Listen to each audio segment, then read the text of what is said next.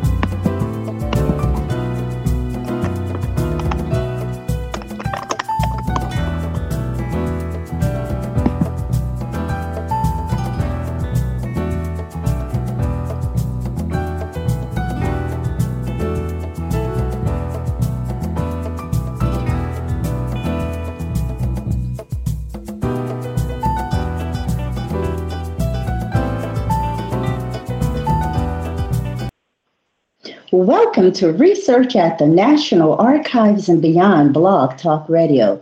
This is your host, Bernice Alexander Bennett, and I want to welcome the callers and chatters to Research at the National Archives and Beyond.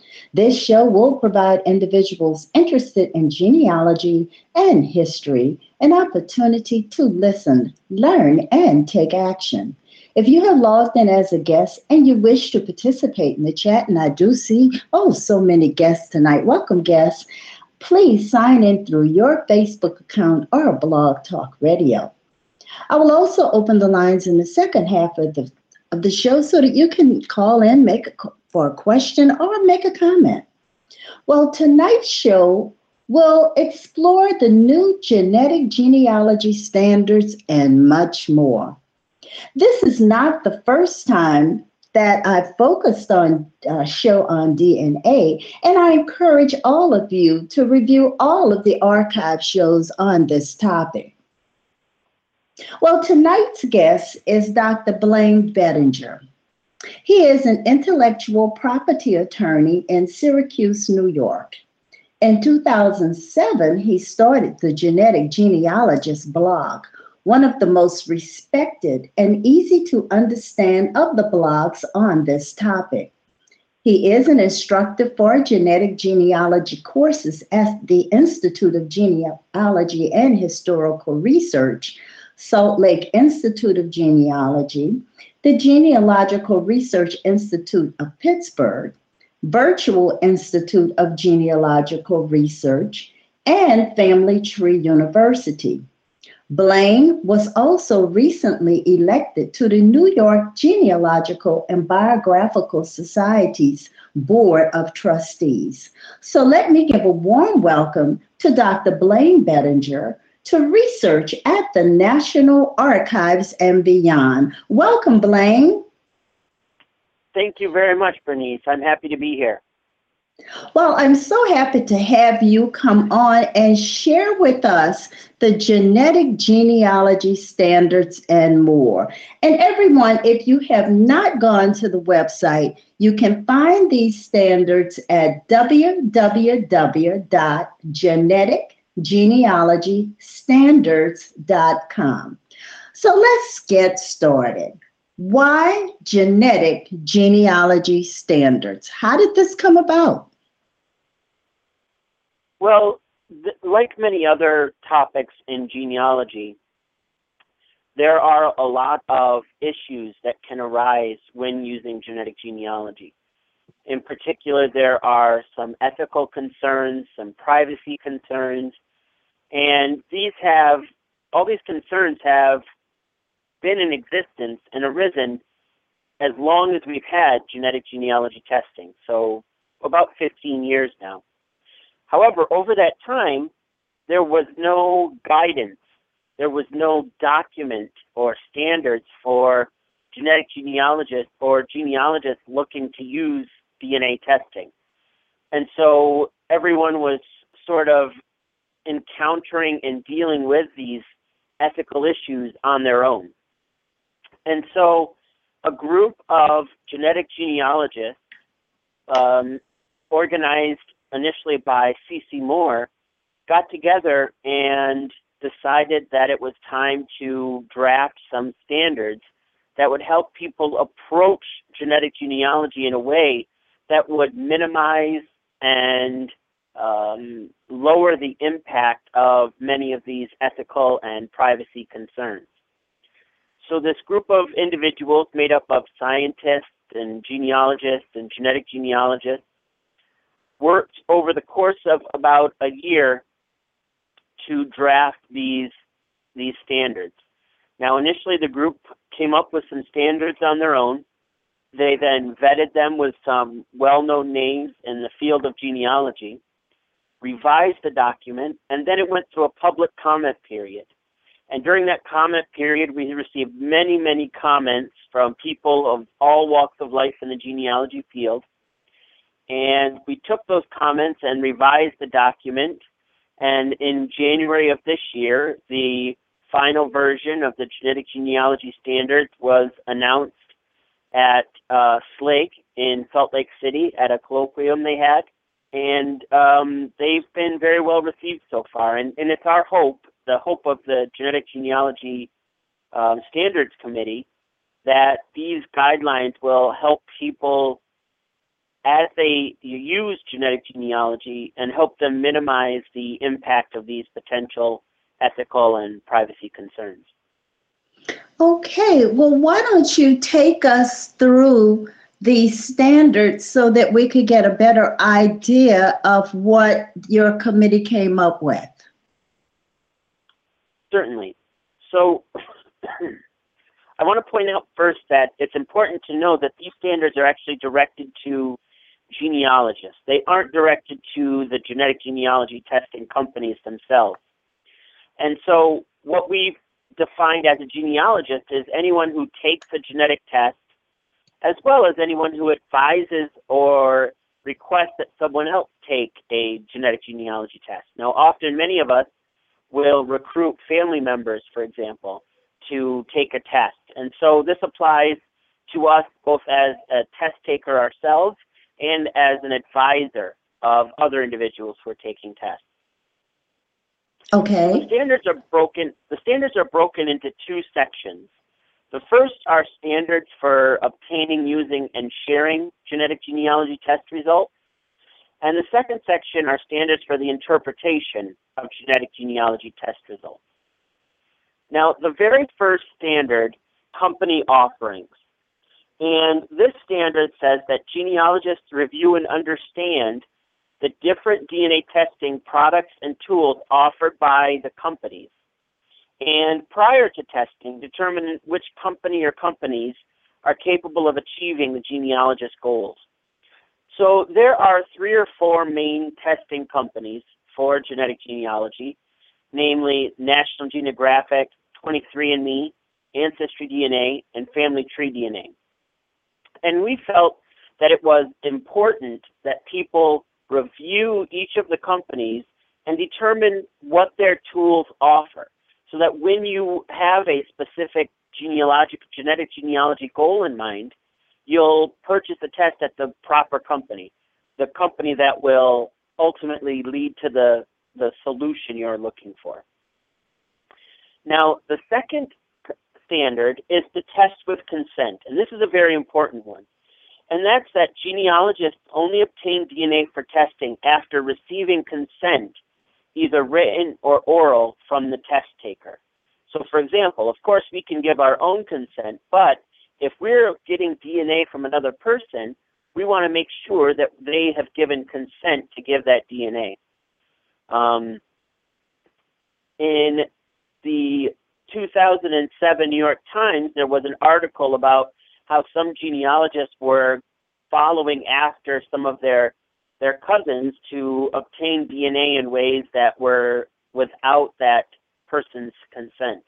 And so that gives rise to many different concerns. And to address this, the committee felt that it was important that people only do a test or collect DNA if that person has given consent. Now, sometimes an individual is recently deceased, and it's not uncommon, for example, for a genealogist to obtain a swab of an individual at a funeral home. And in that case, we we decided that consent could be obtained from a legal representative in that instance.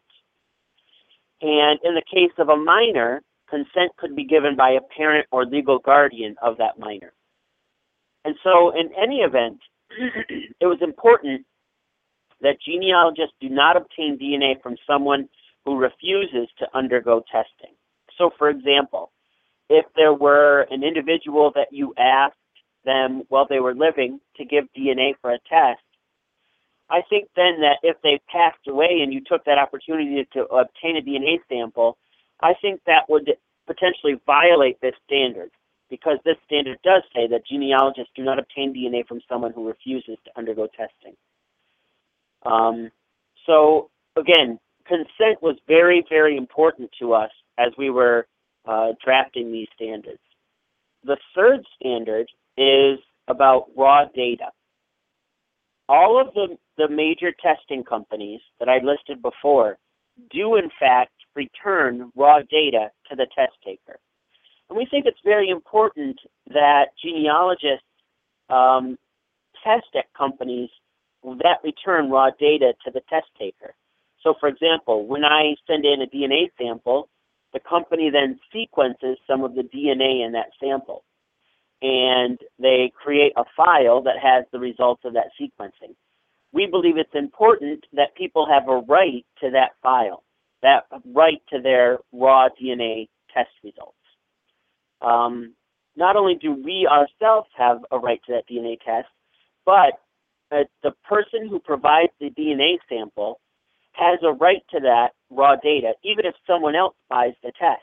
So for example, if I purchase a test for an aunt, my aunt has the right to that raw data, even though it was I who purchased the test, because it is her DNA that's being tested.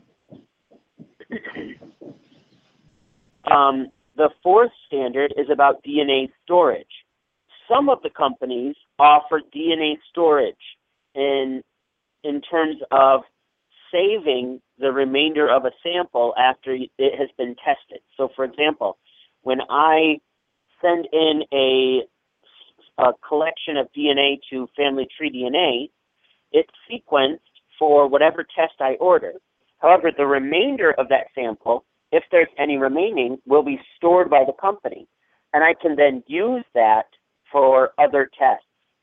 And so that could reduce costs in the future, but it also makes it available for people who have passed away, for example. I may be able to obtain a new test for someone who has passed away if I have that DNA stored there. So we thought it was important that genealogists understand that some companies do offer DNA storage options, and that there are certain advantages associated with that. However, we felt it's also important to understand that the storage policy could always change. So although the companies although at least Family Tree DNA makes that available, it's not necessarily a guarantee that it will always be available. Which in a way leads into the fifth standard, which is the terms of service.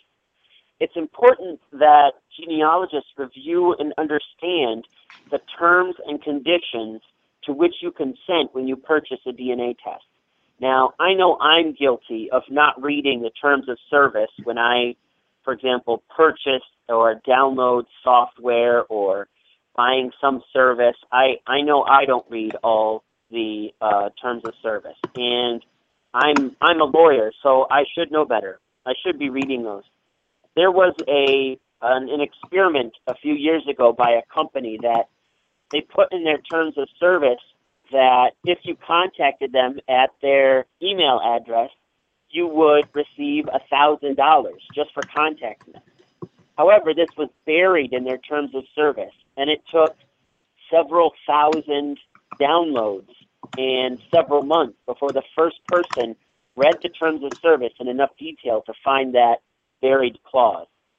So it's true that people just do not read the terms of service. Now, unfortunately, that means that people may not have the best understanding of what they're agreeing to when they purchase a DNA test. And that can ultimately lead to surprises down the road if, for example, they've consented to something like research that they weren't aware of because they hadn't read the terms of service completely. So it is important that a genealogist, when they're ordering a DNA test, they should read through the terms of service of the company at which they're doing the testing. The sixth standard is a privacy standard, and it's important that genealogists only test with companies that respect and protect the privacy of the test taker. However, it's important that genealogists understand that complete anonymity of DNA test results can never be guaranteed, and that's because of the nature of DNA. It is being used by the testing companies to find family members and hopefully find close family members. Now, if that's the case, that means that even DNA that is anonymous or for which you've used a pseudonym or a fake name, then it can potentially still be used to identify you because it's being used to find close family members. And so, although we can take steps to protect our privacy as much as possible, when we take a DNA test, it's important to realize that we cannot guarantee anonymity to anyone. And this can be a problem, for example, if we have a cousin or a relative who doesn't want to test because they have privacy concerns. Now, we can tell them we're going to remove your name, we'll try to make it as anonymous as possible, but we can never guarantee to them that their DNA sample will be completely anonymous. That's just not something we can promise. The seventh standard is access by third parties.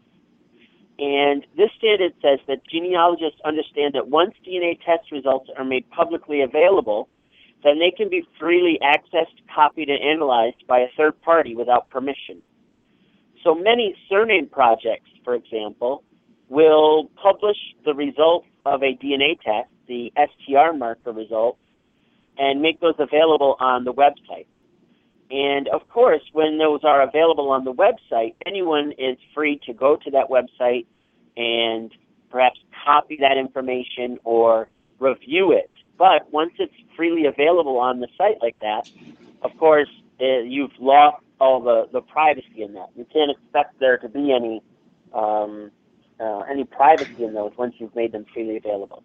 So that's something to consider when joining a surname project. Now, it's the case that those aren't going to be too informative.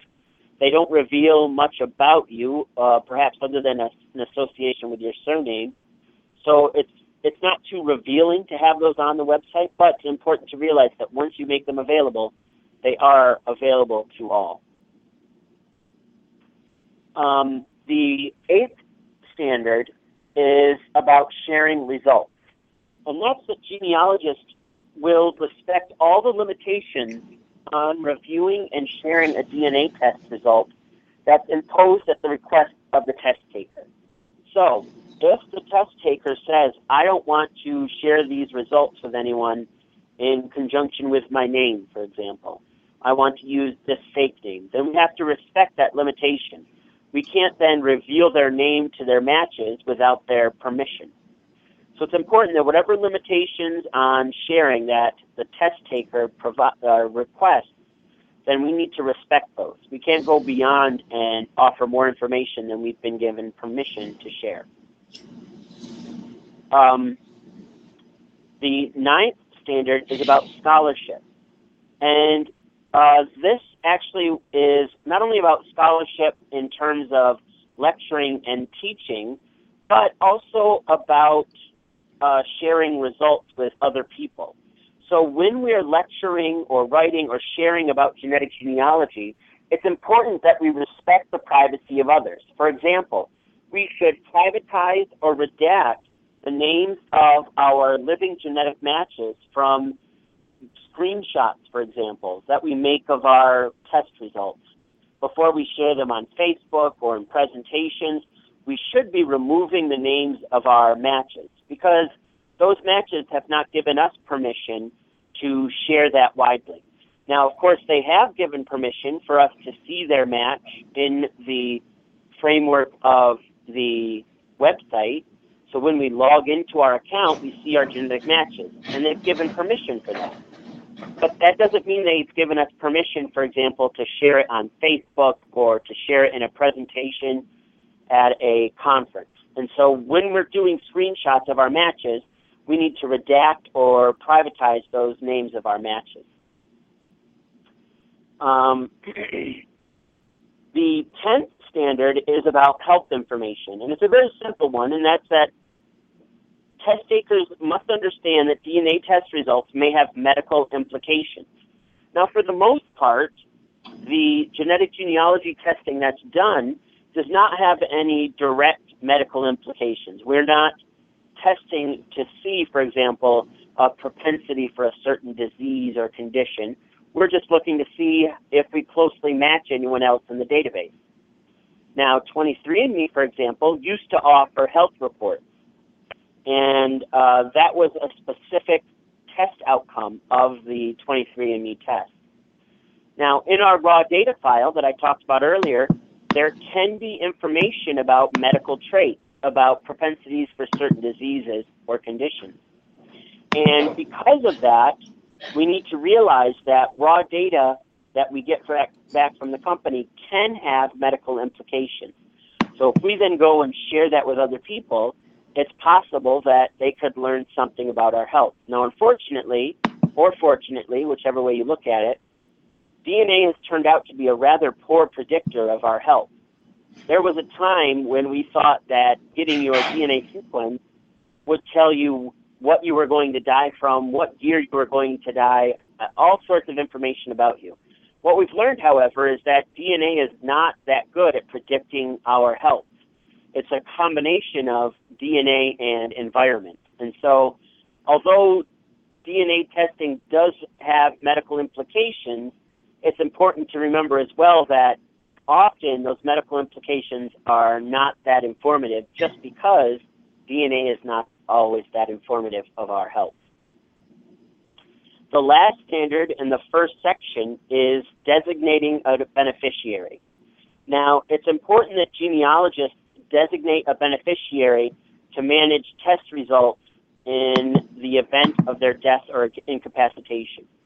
Now, what we're seeing is a lot of individuals that purchased tests, for example, in the early days of genetic genealogy, some of them have passed away, unfortunately. And now their test results are sort of in limbo because they didn't designate a beneficiary. There isn't anyone who has logged in and taken over their account for them. And so what that means is that there are sometimes these accounts that if you try to contact them, there's actually no one that's receiving the message. So it's important that someone else be able to step in and help you out with that if you are no longer able to do that yourself. And the way to do that is by designating a beneficiary. Now, that's the first section of the standards about obtaining, using, and sharing genetic genealogy test results. Okay, and you have certainly given us a lot of food for thought in this first section, standards for obtaining, using, and sharing genetic genealogy test results. Now, I do have a question that was sent to me. What is there about genealogical data from within our genomes that requires or doesn't require different ethical safeguards than genealogical data from traditional sources? Well, in many ways, DNA is really just another tool for genealogists. It's in many ways, for example, a census record can reveal information that we need to privatize or that we weren't aware of. But because DNA is able to reveal potentially these family secrets that are very recent and are potentially have an impact on a number of living individuals, then we felt it was important to have these types of standards. So many of us who do genetic genealogy on a regular basis know that there are a lot of secrets in our DNA because families often hid these secrets or didn't share them, and yet they're still there in our DNA and detectable. Because of that, it's often important to have these types of standards to prevent those kinds of family secrets from creating these ethical dilemmas. Okay, and then you brought up this whole issue of sharing results and the fact that genealogists should respect all limitations on reviewing and sharing DNS test results, and that they should be aware of the fact that perhaps this information should not be just posted on Facebook with the names. You should protect the privacy of the individuals. But how do you police something like that? Well, there are no ethical police. There are no ethics police to go and police that, unfortunately.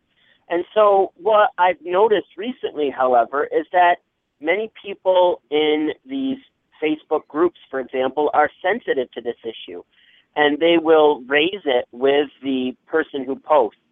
And so I think the community is really good at recognizing the need for privacy concerns and the need for us to respect the privacy of other individuals.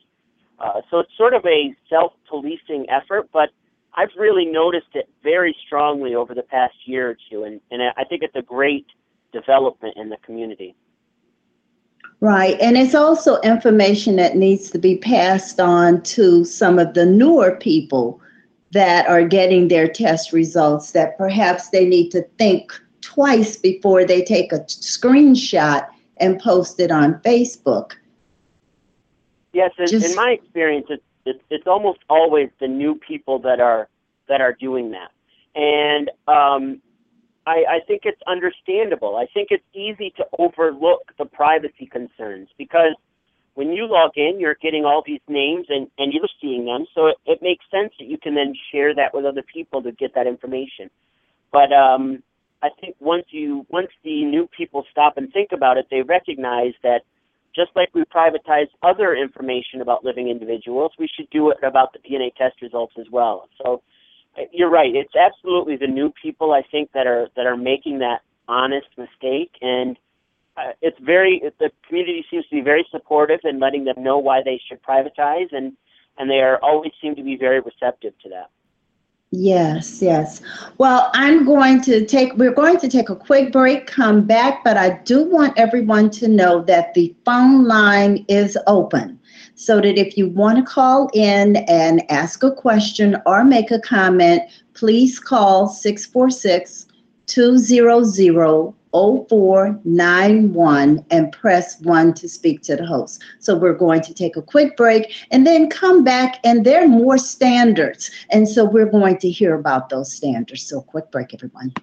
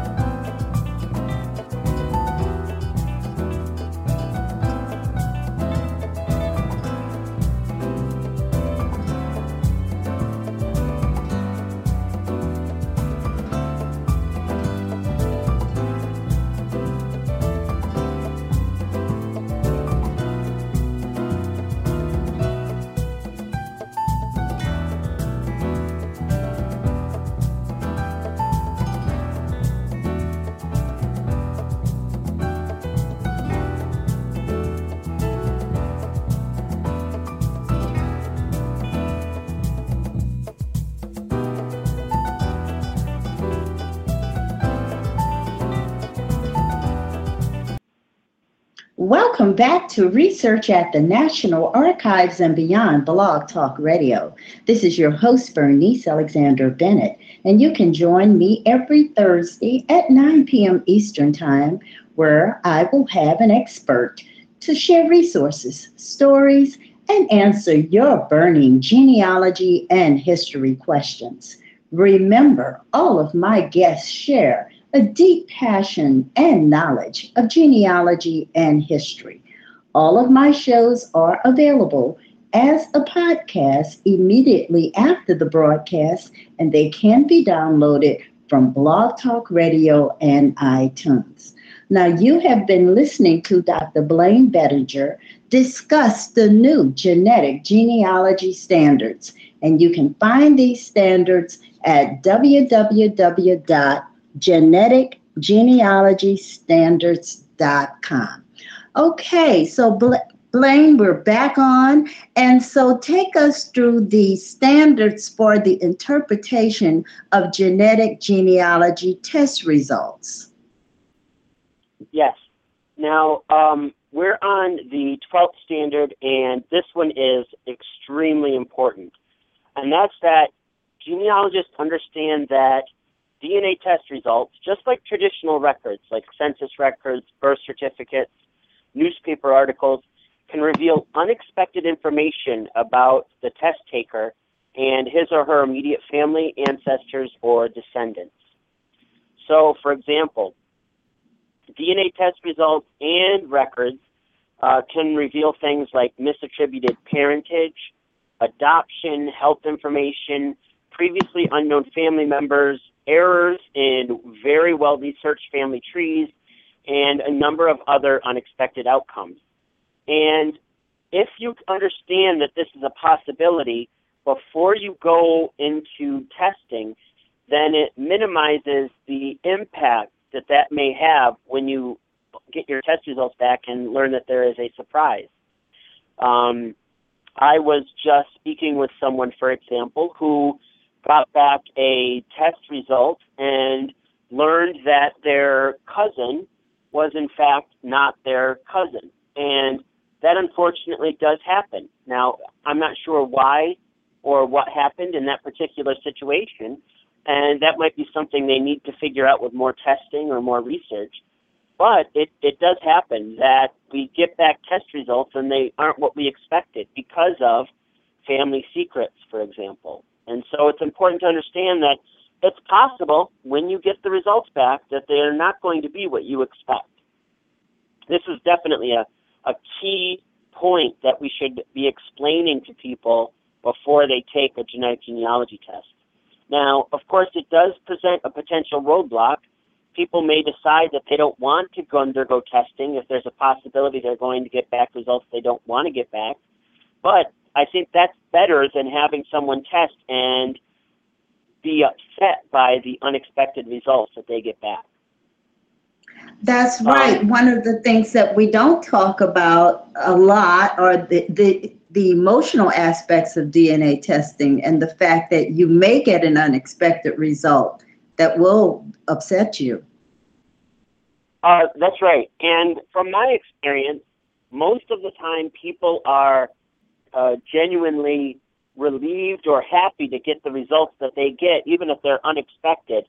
But it can be quite an adjustment period when you get your results back and find out, for example, that you are not related to someone that you thought you were going to be related to. And so if we understand the possibility before we test, I think it goes a long way to helping us be prepared for whatever the outcome may be. Well, as you talk, I'm starting to get questions. And one of the questions is, did your committee or board set these standards because you've seen issues that came up and you felt you needed to establish these standards? They just want you to go back and repeat why these standards were developed in the first place. Yes, so these are definitely all issues that can arise when people do DNA testing. So there are absolutely scenarios where all of these things have occurred, and the committee had a lot of experience with these, and so we felt that it was important that the standards address the various situations that we've run into ourselves or that we've read about others running into. And so definitely the real life experiences are absolutely a part of what went into drafting the standards. And another question is, what's the difference in posting DNA test results and posting your family tree? Well, most people, when they post a family tree, they'll actually redact the names of living individuals. So similar to that, we redact the names of our living genetic matches. It's pretty standard practice to privatize the names of any living individuals in our family tree that may be on it. Now, for most of us, or many of us, that's not a problem. When we list our family tree, there may be no one of our direct ancestors that are still living, but if we were to test a descendancy tree, for example, it may have a number of living individuals, and it's standard practice to privatize the names of those living individuals. So similarly, we should privatize the name of our DNA matches. Okay, and then another question, what about the family DNA projects? Now, and you mentioned this earlier, that the results are all shared, but do people really understand that these results are public? Well, I think in terms of the surname projects, I think because those are well-known websites, so for example, I run the Bettinger Surname Project, and so when people join the Bettinger Surname Project, they can see the website that's associated with it and that the Y-DNA results are available online through that project. So I think there is at least a basic understanding that the surname projects all have a website associated with them where results are made available. So hopefully there's some understanding of that. However, we did want to emphasize that point in the standards just so people understand that when they join the surname project, for example, the results might be made available. It certainly can't hurt to make people more aware of that. That's right. Well, let's continue on with number 13. Yes. Now, this one seems like a pretty obvious one, but genealogists understand that there are different types of DNA testing. There is Y-DNA testing, mitochondrial DNA testing, X-DNA testing, and autosomal DNA testing. Different tests has different advantages and limitations, and each of them are used in different ways for genealogical research. Now, often we use multiple different types of testing to answer a specific genealogical question or to test a specific hypothesis. But before we test, we should understand whether or not the test we perhaps recommend or want to purchase is capable of achieving the goal. So, for example, if we want to study the origins of our surname, we're going to want to order a Y-DNA test rather than, for example, a mitochondrial DNA test. So just as important that a genealogist understands the different types of testing so that they don't recommend or purchase the wrong type of test. Really kind of just a fundamental understanding of what the different tests offer. Now, for Y-DNA and mitochondrial DNA tests, we are currently working as the Standards Committee on developing some standards and guidelines specific to Y-DNA and mitochondrial DNA. We haven't finished those yet, but they are in the works, and they're meant to help people understand and interpret the results they get back of a Y-DNA test or a mitochondrial DNA test. And hopefully those will be ready soon, and we can share those on the same website at www.geneticgenealogystandards.com. Another point we wanted to raise as well, however, is that genealogists should be aware that even after an initial test, additional testing might be necessary. So if we order, for example, a simple Y-DNA test, it may be necessary that we have to upgrade that test or order an additional test to get the result we're looking for, to get enough information. So we don't want people to think that necessarily all I need to do is order one test and I'm done. In fact, there may be several levels of testing that are required. Standard number 15 and number 16 are very closely related. And that's that there are certain limitations on Y-DNA and mitochondrial DNA testing. So, for example, a Y-DNA test looks at paternal relationships between two test takers, between two males.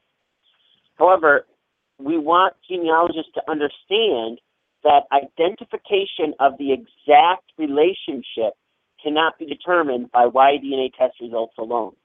And it's often the case that DNA works best with paper records. So, for example, if I take a Y-DNA test and another male takes a Y-DNA test and it shows that we're a match, we can't determine exactly what our relationship is. We may be brothers, we may be father-son, we may be first cousins. The Y-DNA test alone is not going to be able to determine what our exact relationship is, other than we are somehow paternally related. Very similar, a mitochondrial DNA test looks at maternal lines.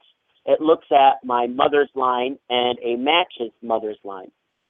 But if I match someone else exactly on my mitochondrial DNA, I know that we're related through our mothers or are somehow otherwise maternally related, but I don't know what our exact relationship is. We could be siblings, we could be cousins, again, we could be mother-daughter, mother-son, but the mitochondrial DNA test results alone will not be able to tell us what that relationship is. Similarly, autosomal DNA has some limitations as well. An autosomal DNA test, such as that offered by Ancestry DNA, 23andMe, or Family Tree DNA, it can be used to confirm or deny first-degree relationships with certainty. So, for example, it can determine whether a person is a parent-child relationship or full sibling relationships. But beyond that, the analysis will typically require both DNA test results and traditional records. So, for example, if we get a test back and we're predicted to be first cousins, we may need some paper records to help us determine whether, in fact, we are first cousins or whether we're some other relationship that will share a similar amount of DNA. At the parent-child or sibling level, we can tell just from the results alone what the relationship between the two individuals are. Beyond that, it's going to require a little bit more information. It could be very basic information, like the age ranges of the two individuals, but it will require something beyond just the DNA test results. The 18th standard is that there are limitations on the ethnicity analysis performed by the testing companies.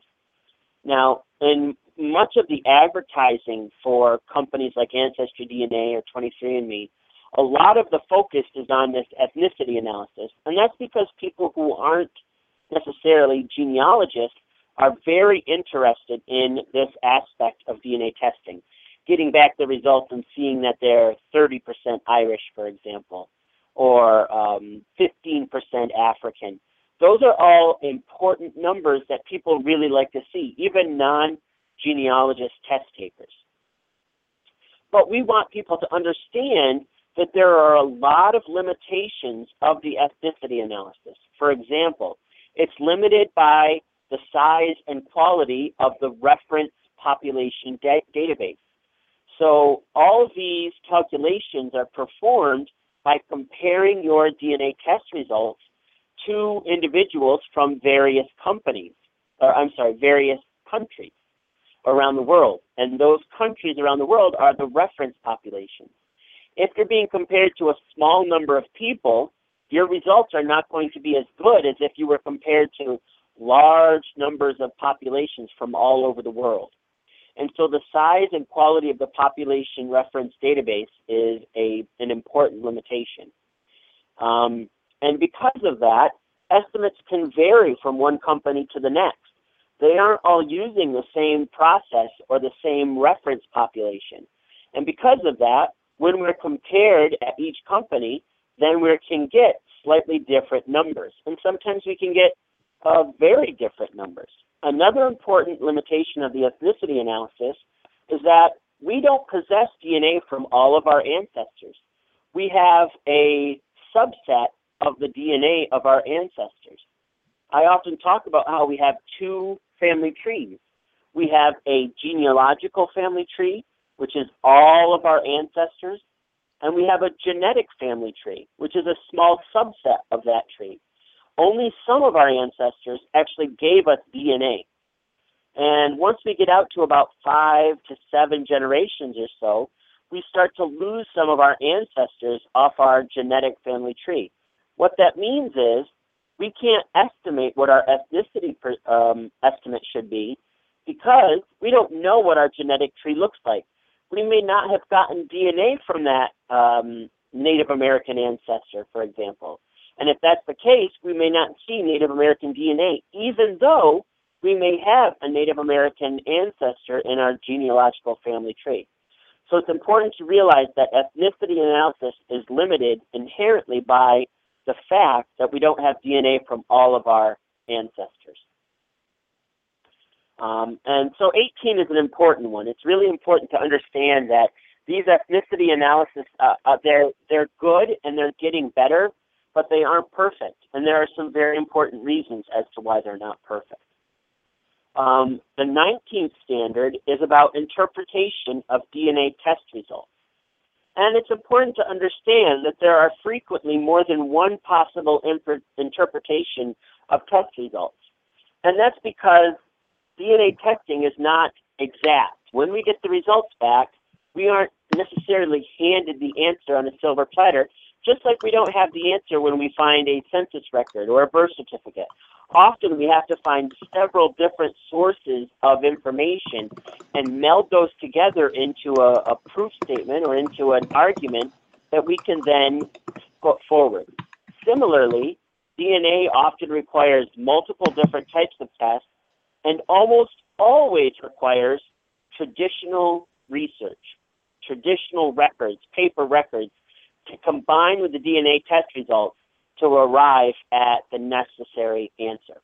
So it's important to realize that getting back the DNA test results is not going to solve all of our mysteries.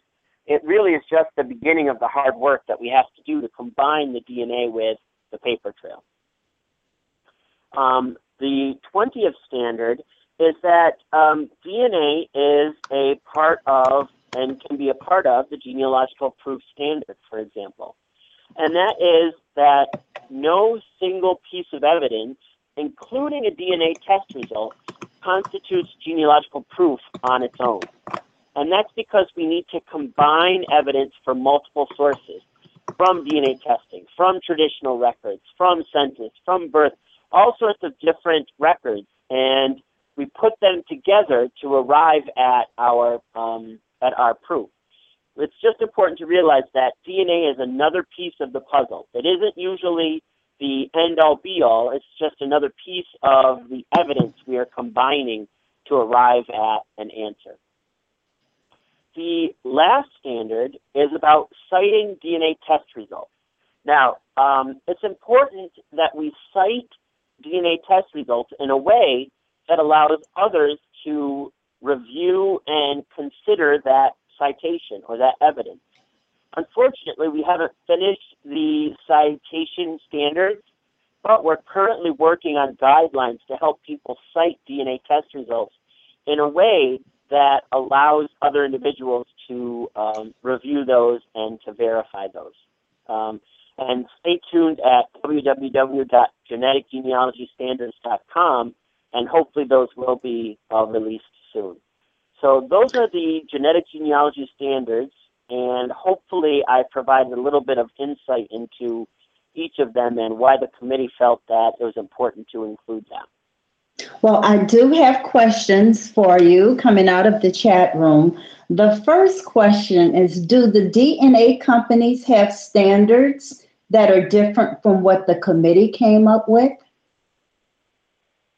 None of the companies had a standards document per se that they were putting forth as standards.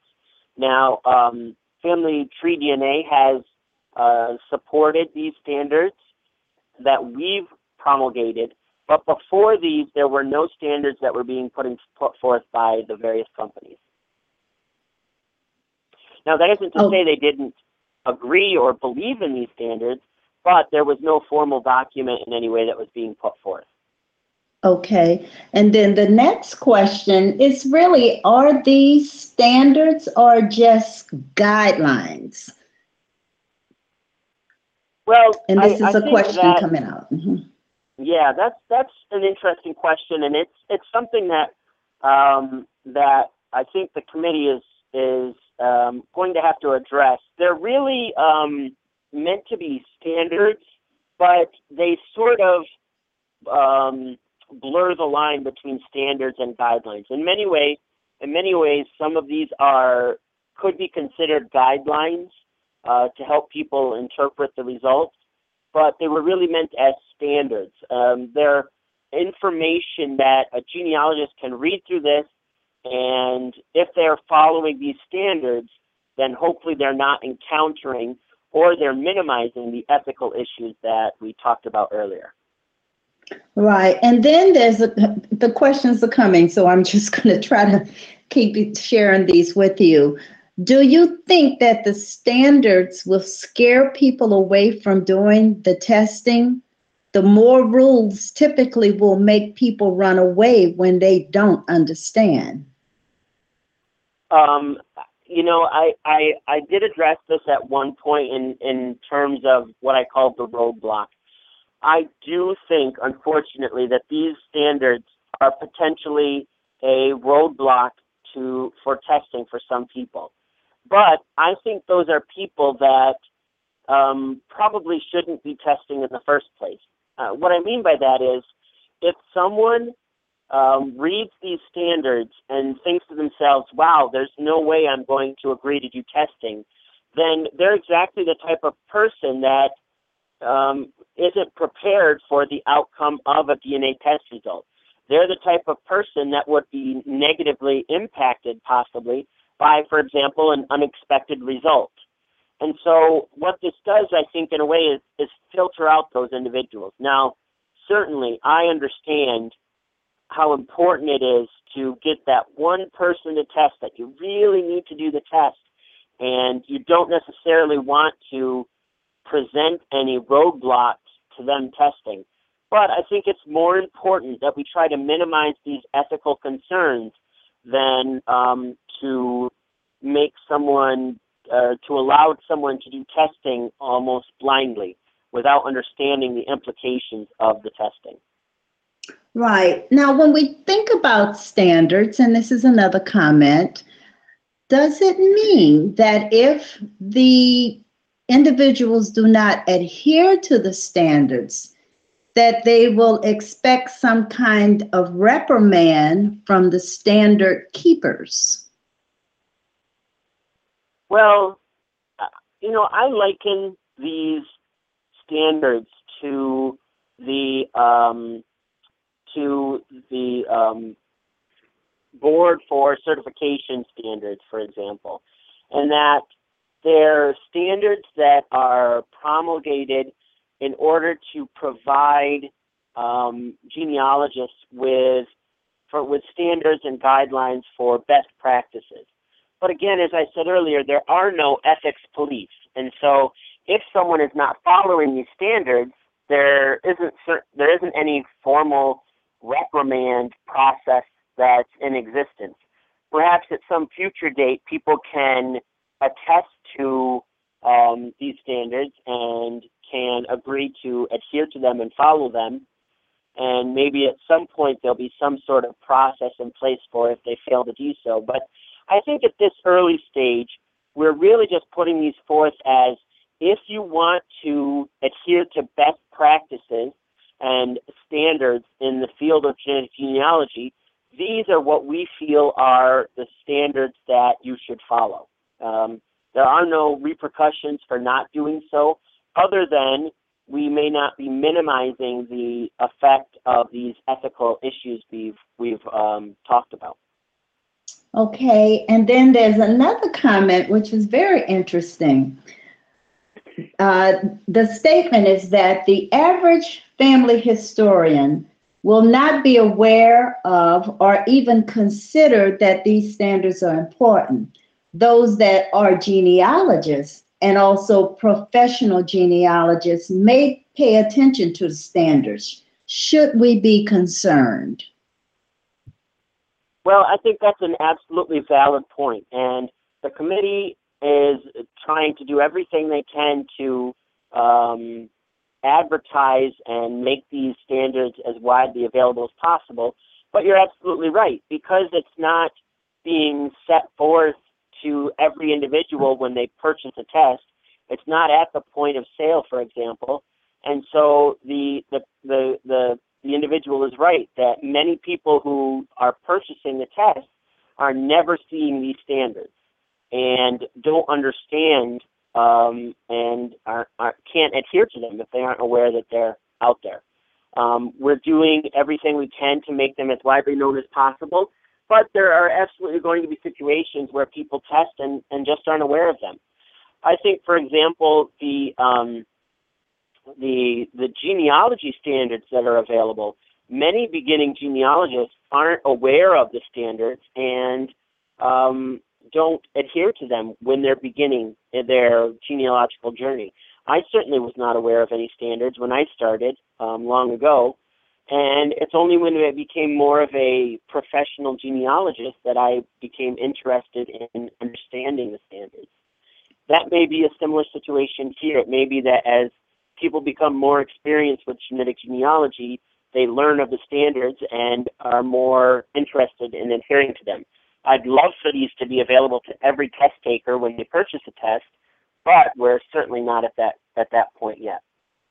Right, and we still have coming out about the role of the companies, and that the companies there should be certain standards for the companies, because there are too many charlatans taking advantage of people's lack of genetic literacy, selling lackluster products. Right. So we made the decision early on. Excuse me. We made the decision early on for the standards to be directed at genealogists rather than the testing companies. But we feel that if many people adhere to these standards, in a way they are going to be directed to the testing companies because, for example, people will only test at companies that are adhering to the standards. In other words, in order for many people to adhere to the standards themselves, they're only going to be testing at companies that adhere to the standards in turn. So we believe that there will be sort of a ripple effect of the companies adhering to these standards because genealogists are adhering to these standards. And hopefully that will help prevent these smaller charlatan companies from having a strong impact. Right. Well, another comment is folks want the information, and it is hard when a few set a standard and say, do it this way, not this way, when all they want is information. How do you react to a comment like that? Well, I think it's a valid point that in a way these standards do present some roadblocks to getting test results and getting people to test. I think in the long run, however, it's important to have these standards to prevent the type of ethical issues we're seeing arising. When I think of genetic genealogy ethics, I always think of the front page test, and that's whether we want what we're doing to be seen on the front page, for example, of the New York Times. If we're comfortable asking someone to give a DNA test and we're comfortable enough to see it on the front page of the New York Times, then we're most likely meeting the standards and can have a reliable outcome. But if for some reason we are not giving someone enough information, or we're not telling them about all the possible outcomes, and then they get a negative outcome and are upset about it, that certainly isn't something we want to see on the front page of the New York Times. So I do understand that these standards can present some roadblocks to individuals, but I think in the long run it's worth it because it will prevent many of the ethical issues and problems that we can see arising. Right. And you're speaking of ethical issues, but there's a question coming out.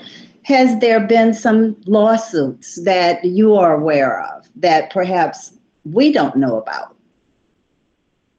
Well, there are no lawsuits directed towards the types of ethical issues we're dealing with here in this document. So, for example, no one that's gotten back a negative result and then, or an unexpected result and then sued the company, for example, for either failing to tell them or for some emotional impact. There aren't any lawsuits like that I'm aware of. And I think having a standards document will hopefully minimize that possibility, but it certainly isn't impossible. Okay, well, we're going to take another quick break, and I want everybody to know the lines are open, 646-200-0491, and press 1 to speak to the host. Just a very quick break, and we'll be right back.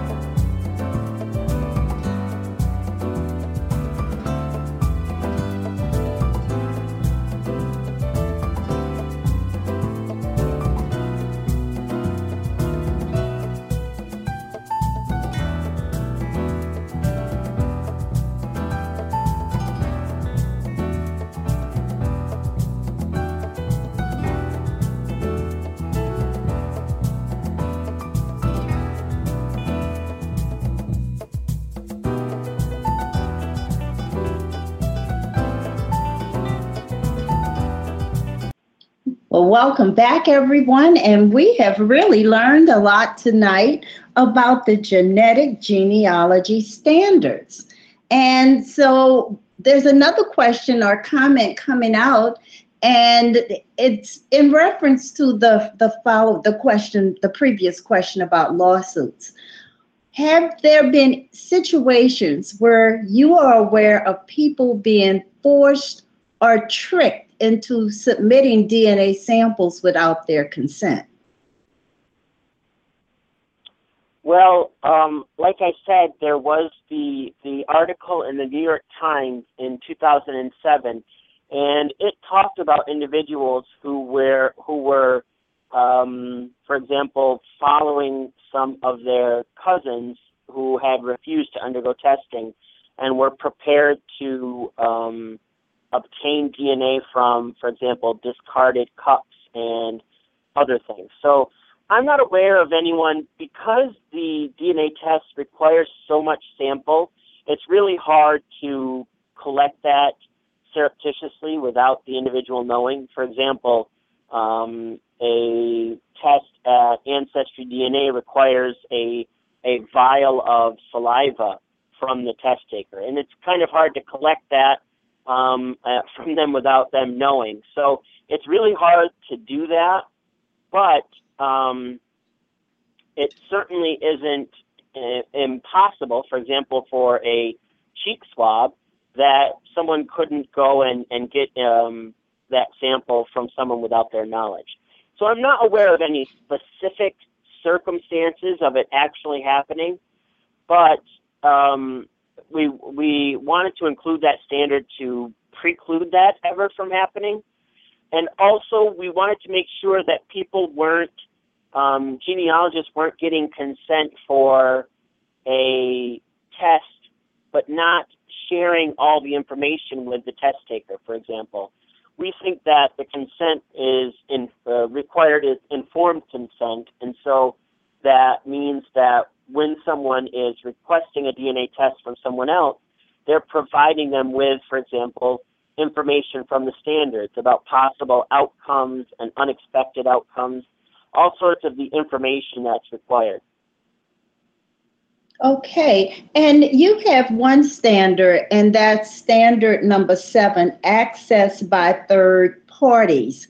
And so I want to shift our discussion just a little into going into a third party discussion about GEDmatch.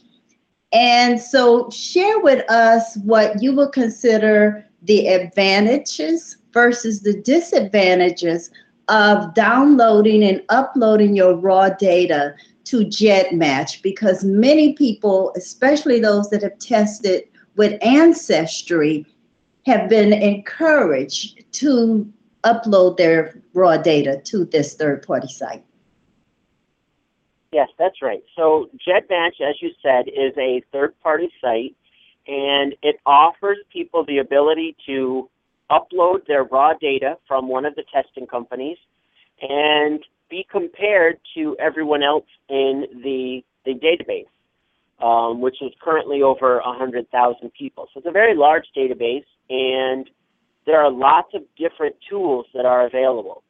Because of that, it is a very valuable resource.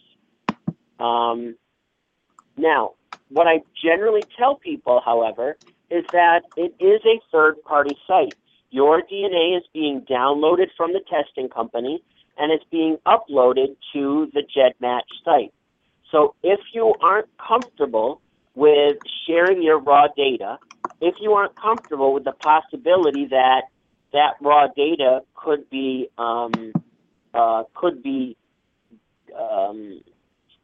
so that something could happen with that raw data, then you certainly don't want to consider using GEDmatch. Now, many people use GEDmatch, and there have been no negative outcomes that I'm aware of, but it's important to be aware of the possibilities and to make a decision based on that awareness. So, for example, I've uploaded my results to GEDmatch from the testing companies, and I've made the decision that I'm okay with that. I think that the information that's in the raw data file is limited. As I said before, there isn't much health information, there isn't much medical information, there's not much that's of value there to me other than matching it to other individuals. So I feel more than comfortable, personally, uploading it to GEDmatch.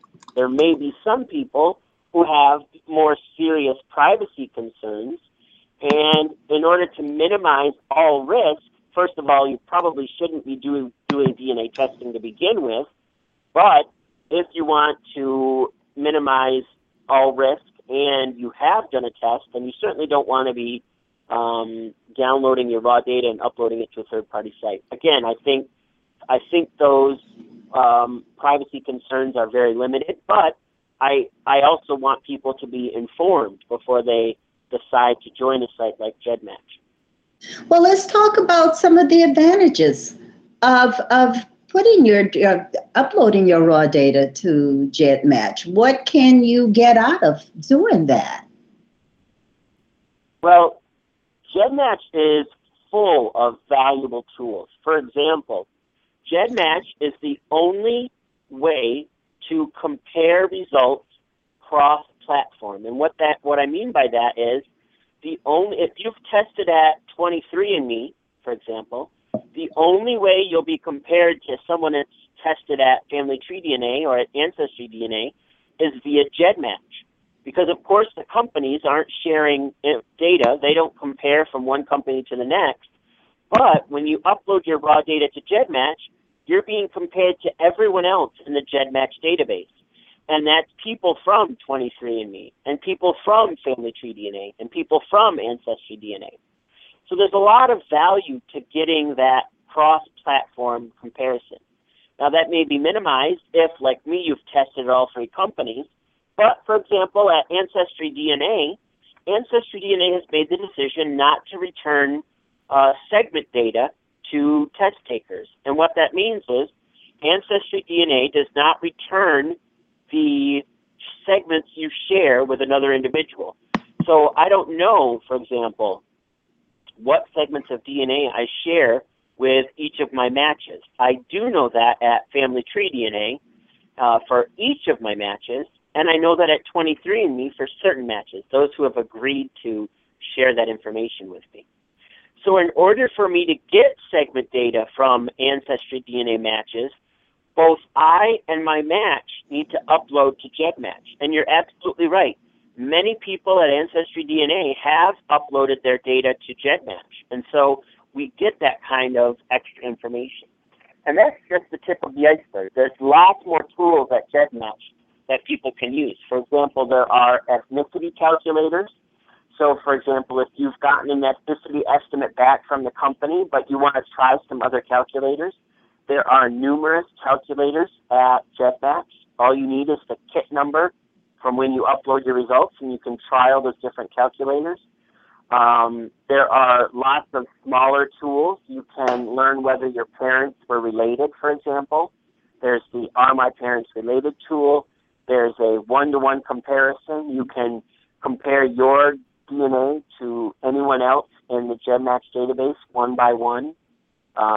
There's the one-to-many tool where you're compared to everyone in the database and all your closest matches are shown to you and ranked. So there are a vast number of tools available at GEDmatch that are very powerful for people looking to learn more about their DNA test results. Also, the whole triangulation, and just explain to the listeners what that means. Right, so triangulation is a process by which we try to assign segments of DNA to a particular ancestor. So we know each of our segments of DNA, all of our DNA came from one of our ancestors. If I can point to a location on one of my chromosomes, for example, I would like to be able to determine what ancestor that segment came from. The way I do that is by looking at other individuals in the database that match me at that segment. So let's say I have a long segment on chromosome 1, and I find 3 other people that match me on that same segment, and they all share that same segment with each other. Now we have what's called a triangulation group. And what that means is we have all most likely received that segment of DNA from a common ancestor. And so what we want to do at that point is then compare our trees and try to find overlap among our 4 different trees to find potentially what we think is the common ancestor, the individual who gave the DNA to me and to the 3 other individuals. And that's the process of triangulation and chromosome mapping. Now, we have a comment coming out of the chat room, and it's specifically relating to a statement about GEDmatch, stating that it would be really useful to see some guidelines developed for GEDmatch. I think that's right. There are a few resources for GEDmatch. I think Kitty Cooper's blog jumps to mind, but I think you're right. There is definitely a need for more information about about ways to use GEDmatch and about the tools there. Now, there is a wiki available at GEDmatch. Unfortunately, GEDmatch is actually down today, but there is a wiki available at GEDmatch when it's up that provides a little bit of information, but certainly not enough. So I agree. I think your commenter is absolutely right. We need more resources about how to use GEDmatch. I agree. And there's, of course, another comment that some people have never heard of these tools. And so how do we continue to get information out there to the general public other than for them to see a commercial about a DNA test without the education going with the promotion of taking the DNA test? Well, yeah, that's a really good point, and definitely that's a concern that many of us in the field have. I've been blogging at the Genetic Genealogist for, I guess, 8 years now, and definitely getting the word out there was one of the major reasons I started the blog back in 2007. So I know we're all trying to get the word out there about the standards, about GEDmatch, about the various options. And, for example, there are lots of new courses and both in-person and online about using GEDmatch and interpreting the results from the various companies. But there certainly is lots more that we all can do to get the word out there. That's right. There's a lot more. And so the question about the standards now, are these standards cast in iron? Are they vetted to the point where they cannot be changed or modified? Where are you? I mean, where's the committee when it comes to these standards? That's an excellent question. And my answer to that is that they are not set in stone. They are very solid guidelines. They have been officially released, and we don't necessarily have an official process in place for revising them. But I think the very nature of DNA means that we have to constantly revise them because there are new tools being developed. There's new issues that arise constantly in the field of genetic genealogy. If there's any field in genealogy that's changing more rapidly than ever, it's certainly the DNA field. So we feel that these standards are good standards for this point in time, but we also believe that they are going to continue to be revised and updated, not on a frequent basis, but there will come a time in the near future when we want to perhaps revise them or add to them. Also, under the whole area of scholarship, are we going to eventually start seeing people that are certified genetic genealogists, just as we see certified genealogists? Well, I think that is a long-term goal of the committee and the field, to perhaps have certified genetic genealogists. Just, I think that's a long way off in terms of there's a lot that needs to be done first. But I think that's definitely a long-term possibility, a long-term goal of the committee.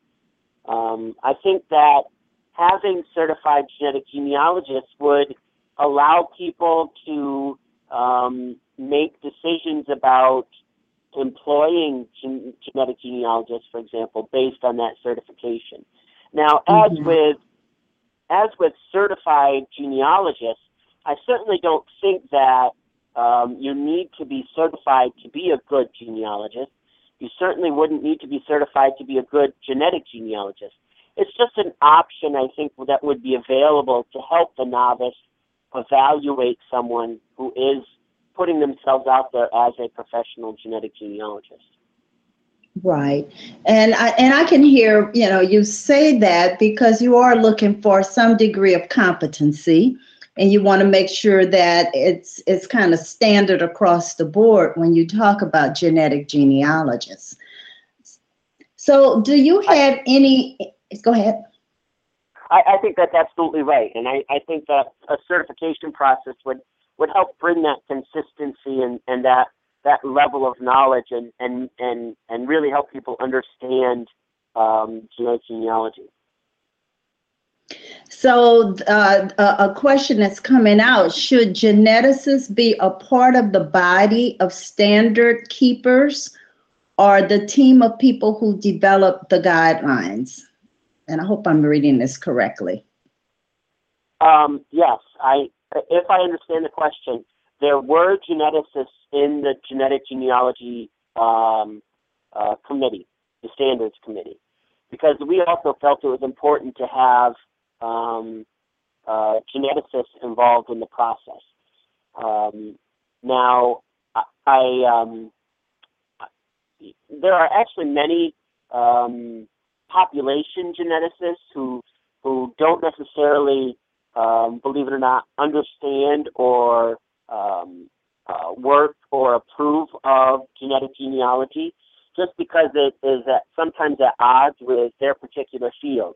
So we found geneticists that were understanding of genetic genealogy and used it as a tool themselves. And so we definitely have a few of those members on the committee. Yes, and I can understand what you're saying between the difference and why it's important for a geneticist to understand genealogy, genetic genealogy, as opposed to just genetics. Yes, well, absolutely. do you have any parting words? Would you believe we're close to the end of the show, and we've talked about the standards and more. So we did talk about GEDmatch. Anything else you want to share with us before we close out the show tonight? I don't think so. I appreciate the opportunity to talk about the standards, and if your listeners, anything they can do to help spread the word about the standards would be appreciated. And if they have any questions about the standards, feel free to contact me or any of the other members of the Standards Committee, which is available. A list of the Standards Committee is available at the end of the standards document. So you can find all of those individuals online quite easily, and feel free to contact them with any questions you have about the standards. Other than that, I really would like to thank you for the opportunity to talk about the standards this evening. Well, thank you so much. And I just have a parting comment from one of the chatters. And it's just a statement that the average person does not understand all of this. And they would hope that the realm of education will be created where the average individual will be able to grasp everything that they need to understand about genetic genealogy. So I'm just hoping that we will see the day when we start speaking about genetic genealogy, that people will know exactly what we're talking about when we talk about DNA and DNA standards and triangulation and raw data and what have you. So thank you so much for coming on and sharing this information with us. Well, good evening, everyone. And I just want to thank you, Blaine. And remember, your ancestors left footprints. Therefore, you should follow the clues that are presented to you through oral history, family records, DNA, yes, and research at the National Archives and beyond. Well, you can continue this discussion on the Research at the National Archives and Beyond Facebook page and the Afrogenius Facebook page, and many of the DNA Facebook pages. Just continue to dialogue about the standards. And also remember to listen to the African Roots podcast with Angela Walton Raji on Friday morning. Thank you so much for joining Research at the National Archives and Beyond Blog Talk Radio. This show is sponsored by your host, Bernice, Baby's Genealogy Research and Educational Services, LLC, and my website is www.geniebroots.com. Well, I look forward to you joining me next Thursday for a discussion on the USCT Widows Pension Stories. Thank you so much for joining me tonight. This is your host, Bernice Alexander Bennett. Good night, everyone. Good night, Blaine. Good night.